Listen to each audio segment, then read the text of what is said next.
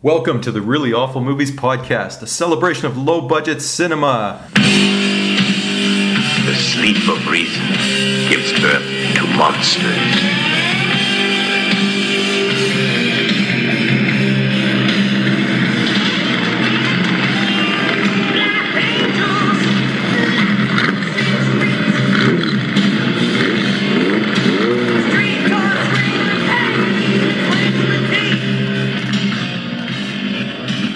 Hi, my name's Chris, and along with Jeff, we're bringing you the very best and worst of horror, sci-fi, post-apocalyptic wasteland, kung fu, and women in prison movies from the 1960s to today. Check us out at reallyawfulmovies.com. From our downtown Toronto headquarters, here's episode 1, Your Hunter from the Future.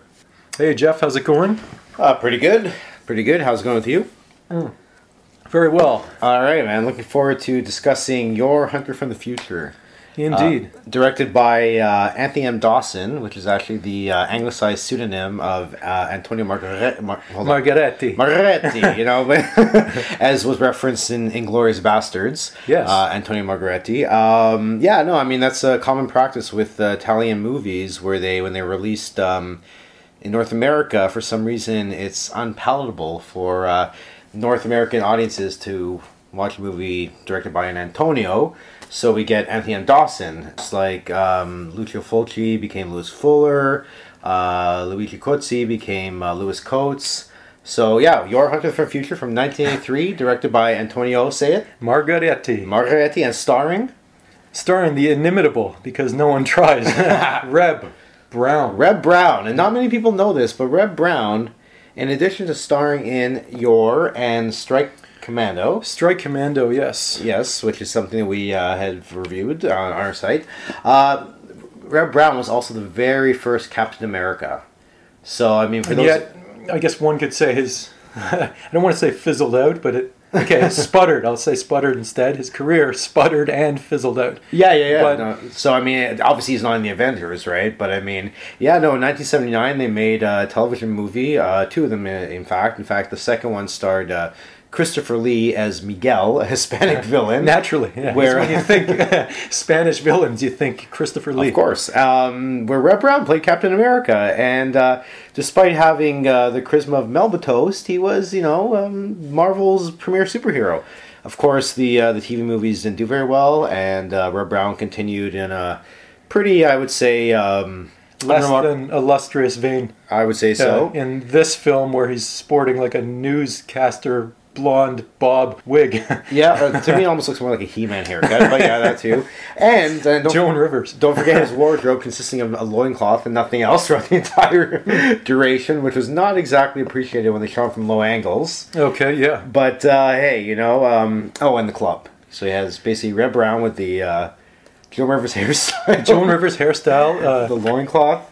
Yeah, I guess we should say by way of introduction that this movie was sort of a throwback to one of these prehistoric epics where the cast would be armed with clubs and wearing sort of Ugg boots and traipsing around as if it was, several thousand years BC, and humans coexisting with dinosaurs, sort of, Flintstone style. Yep. So, and speaking of which, how about that first dinosaur? That first dinosaur, I would say, well... Yeah, this is pre-CGI by decades. a lot of heartfelt effort went into this paper mache dinosaur, who got clubbed to death by Yor and the rest of the cavemen. Actually, it was kind of funny because one thing I noticed is that every caveman in Yor's village seemed to look like George Harrison's circa Abbey Road, or Kenny Loggins.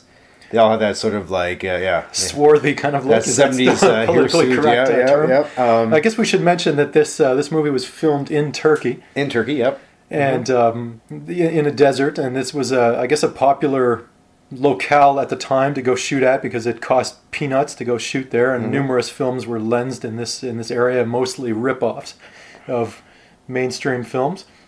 Actually, I think we'd be quite remiss before we begin discussing Yor proper, but how about that theme song? Theme song? Interesting, inexplicable. Inexplicable is definitely the word. Actually, we might play, I think we'll play a clip for our listeners, but as we do, see if you can decipher any of the lyrics.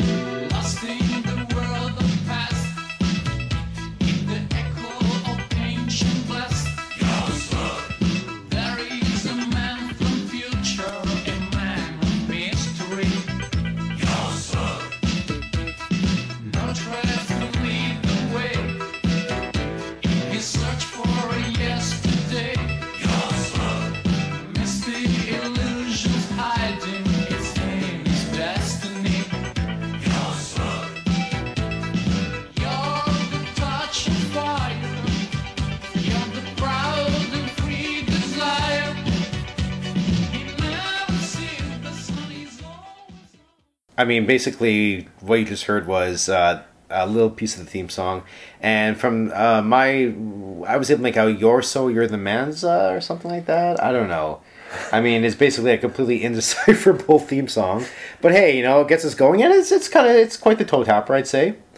So anyway, so Yor begins, and we meet our hero. He's in his village, and he's got his Kenny Loggins-esque cavemen, and they're attacked by this papier-mâché dinosaur and clubbed it to death in quite the... And also, we should mention a miniature dinosaur, too. It's a yeah. Stegosaurus that's clearly affixed to the top of a dog that's running around, and altogether completely unconvincing, but, got to hand it to them, and that dog, he was paid scale. Come to think of it, he was not a resident of the village. He kind of came in from out of nowhere. He came in from out of nowhere. And where could he have come from? Your hunter from the future. Well, there you go. You just spoiled the ending right there. But anyway... Spoiler alert. He's from the future. From the future. Don't let his caveman loincloth digs fool you. He's exactly. From the future. So he rescues... a damsel, I guess. A damsel, Kala, I believe her name was. Kala. And he destroys... Oh, and one thing about Kala, she seemed quite smitten by Yor right off the bat. It's undoubtedly, ladies' man material right there. One line that springs to mind is Kala talking to, was it Peg, I believe? Peg, played by John Steiner, the inimitable John Steiner. Why is Yor unlike other men? That's just one of those questions for the ages, I guess. It is. So anyway, why is Yor unlike other men? So Yor saves a village from the Stegosaurus attack, and next thing you know, it's like a celebration in like a Return of the Jedi with the Ewoks. I mean, I expect to see C-3PO on a throne, And when after that, what that sort of led into the quest. The quest, and what a quest indeed! It's like that show, Finding Your Roots. In this case, I guess literally, because his roots are blonde in that fake wig. But Yor is looking for his roots, and he's obviously a blonde member of this prehistoric tribe, all of whom are swarthy Turkish extra types / Italians. Yep. So he has to try and find out his genesis, basically, and that is all derived from this magical pendant or amulet that he's wearing around his neck. The amulet. And the amulet. And this holds the key to his odd origins. Yep. So basically, we have Yor, Kala, and Pag basically traipsing throughout Turkey in their finest caveman finery. And there was one line I really liked where Yor said quite adamantly, "I don't recognize your laws. They're like, we have to do this, and that's the law." Yeah, it prompts the question, what kind of laws would some sort of prehistoric, pre-literate society have? But yeah, I don't know, was it Code of Hammurabi? It might have been. Maybe so. But I wouldn't associate these guys with that lot. So, of course, Kala being your, typical damsel in distress, needed to be rescued many times, leading to one of my favorite scenes, which was Yor flying on a pterodactyl, a very cheesy-looking pterodactyl, to the Yor theme. Yeah, well, I don't know if that... I guess, for lack of a better term, it must have been a pterodactyl, as it seemed rather obese to be one of the more streamlined aerodynamic pterodactyls with which I'm familiar, but it seemed rather stocky. Either way, Yor grabbed the pterodactyl and swooped in to save the day. To save Kala. Yeah. And as Yor is continuing his quest, he comes across another comely young lass. A comely blonde who looks very similar to him. Yes, that they could be cousins, but forget that bit because there was an instant romantic attraction between the two. Although there was some hostility too. Initially, but yeah. Don't underestimate the man with the muscles. Oh yeah, well Yor is quite the ladies' man, and although I mean she did have some protectors who kind of reminded me of the famous, I would say Yetis, but let's say Yeti from WCW. A bunch of mummy-esque creatures wrapped in toilet paper. And I mean, Yor basically, I mean... A love triangle set up. A love triangle between Kala and this Game of Thrones sort of knockoff. Yeah. Blonde princess. And I believe the question was raised that Yor could take more than one wife. Indeed. Lucky him. Lucky him. But alas, it was not to be, because the Game of Thrones as princess, what happened to her? Alas, these things do not end well. Yes, she met her demise.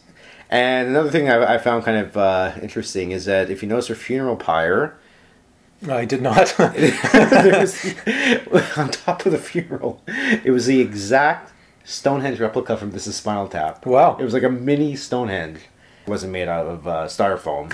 It was real rock, but I mean, that was pretty interesting as well.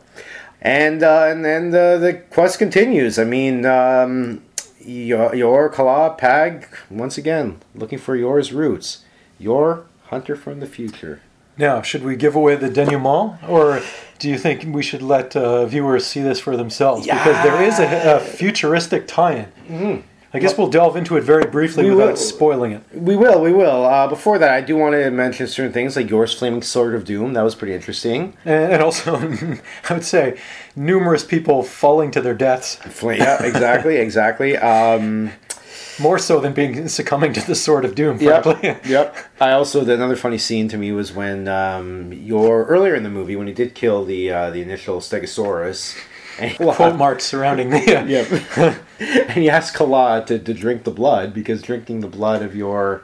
would turn you into a fighting prowess of a Stegosaurus? Exactly. Well, I mean, so you would assume. If I'm not mistaken, is a vegetarian dinosaur. But then at one point, they find a body of water, and Yor yells out, "Kala, do not drink that water. It's salty." Yes. So in other words, he encouraged her to drink the blood of a prehistoric creature, but forget salty water. So I think we should spoil the movie just a little bit. What do you think? Just a little bit? Yeah, because it does take a weird turn, I would say, because again, this is your hunter from the future. Mm-hmm. And we're in the prehistoric time, so where's the future come in? So there's a whole... There comes a point where Yor comes across a different race of people. In fact, I believe he was rescued by somebody that was a dead ringer of Legolas from Lord of the Rings. And as it turns out, these are Yor's people. And they are people from... the future. They're people from the future. And their technology far surpasses the clubs and the spears and the arrows of his immediate companions. Yeah, now we're getting to ray gun territory, and so we're getting to Star Trek territory. Yeah, well, Star Wars. I mean, a Star Wars ripoff, I'd say. Everything. Yeah, the bargain basement stormtroopers, but we this go time from in black. Harryhausen to Star Trek to Star Wars to Planet of the Apes. It's a hodgepodge of sci-fi ripoff material. And don't forget the talking box. Remember the I'm talking not going to box? touch that one. Okay, well, that was another line I really liked when Reb Brown, ever so, an Academy Award winning, emphatically, damn talking box, damn those talking boxes. Talking boxes are never good news. Yeah, it almost turned into Doctor Who as well. There was something very bizarre about it. Basically, Yor is all of a sudden kidnapped in this sort of futuristic spaceship, would you call it? Yeah. And he's strapped to a table, at which point I thought they would go all James Bond and threaten him with a laser between the legs. That would have been interesting. That's what they were setting up. And he finds out who he is. Indeed. Yep.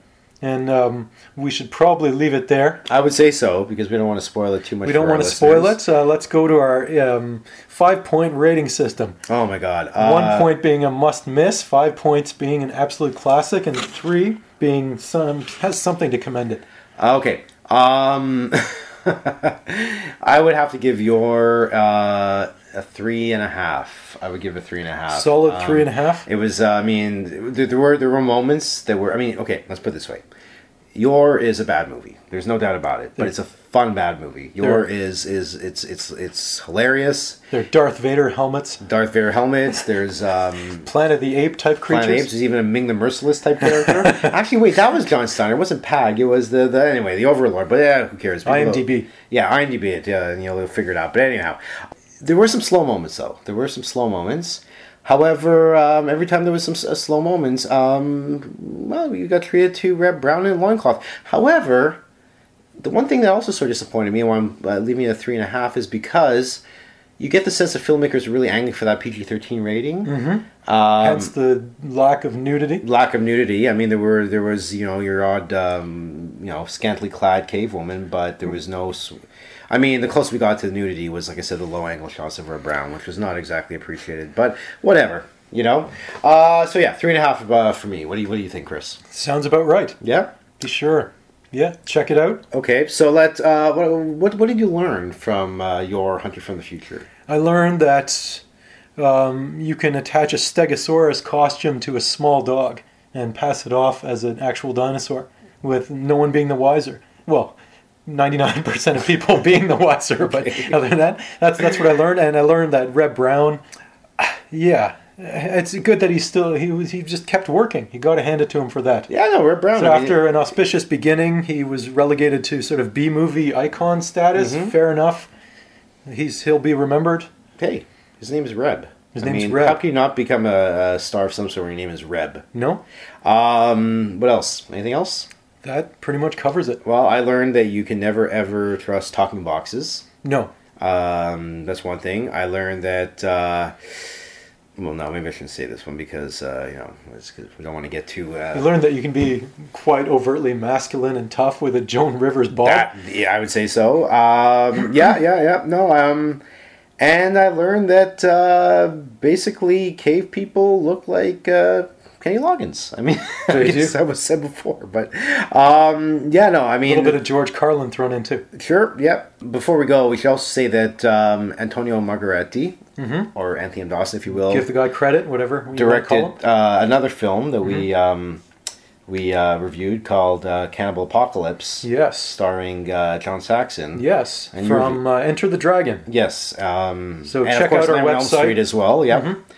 So if you want to read up on that one, that's up on the website. www.reallyawfulmovies.com. Yeah, that's it. Thanks for listening. And we'll talk to you soon.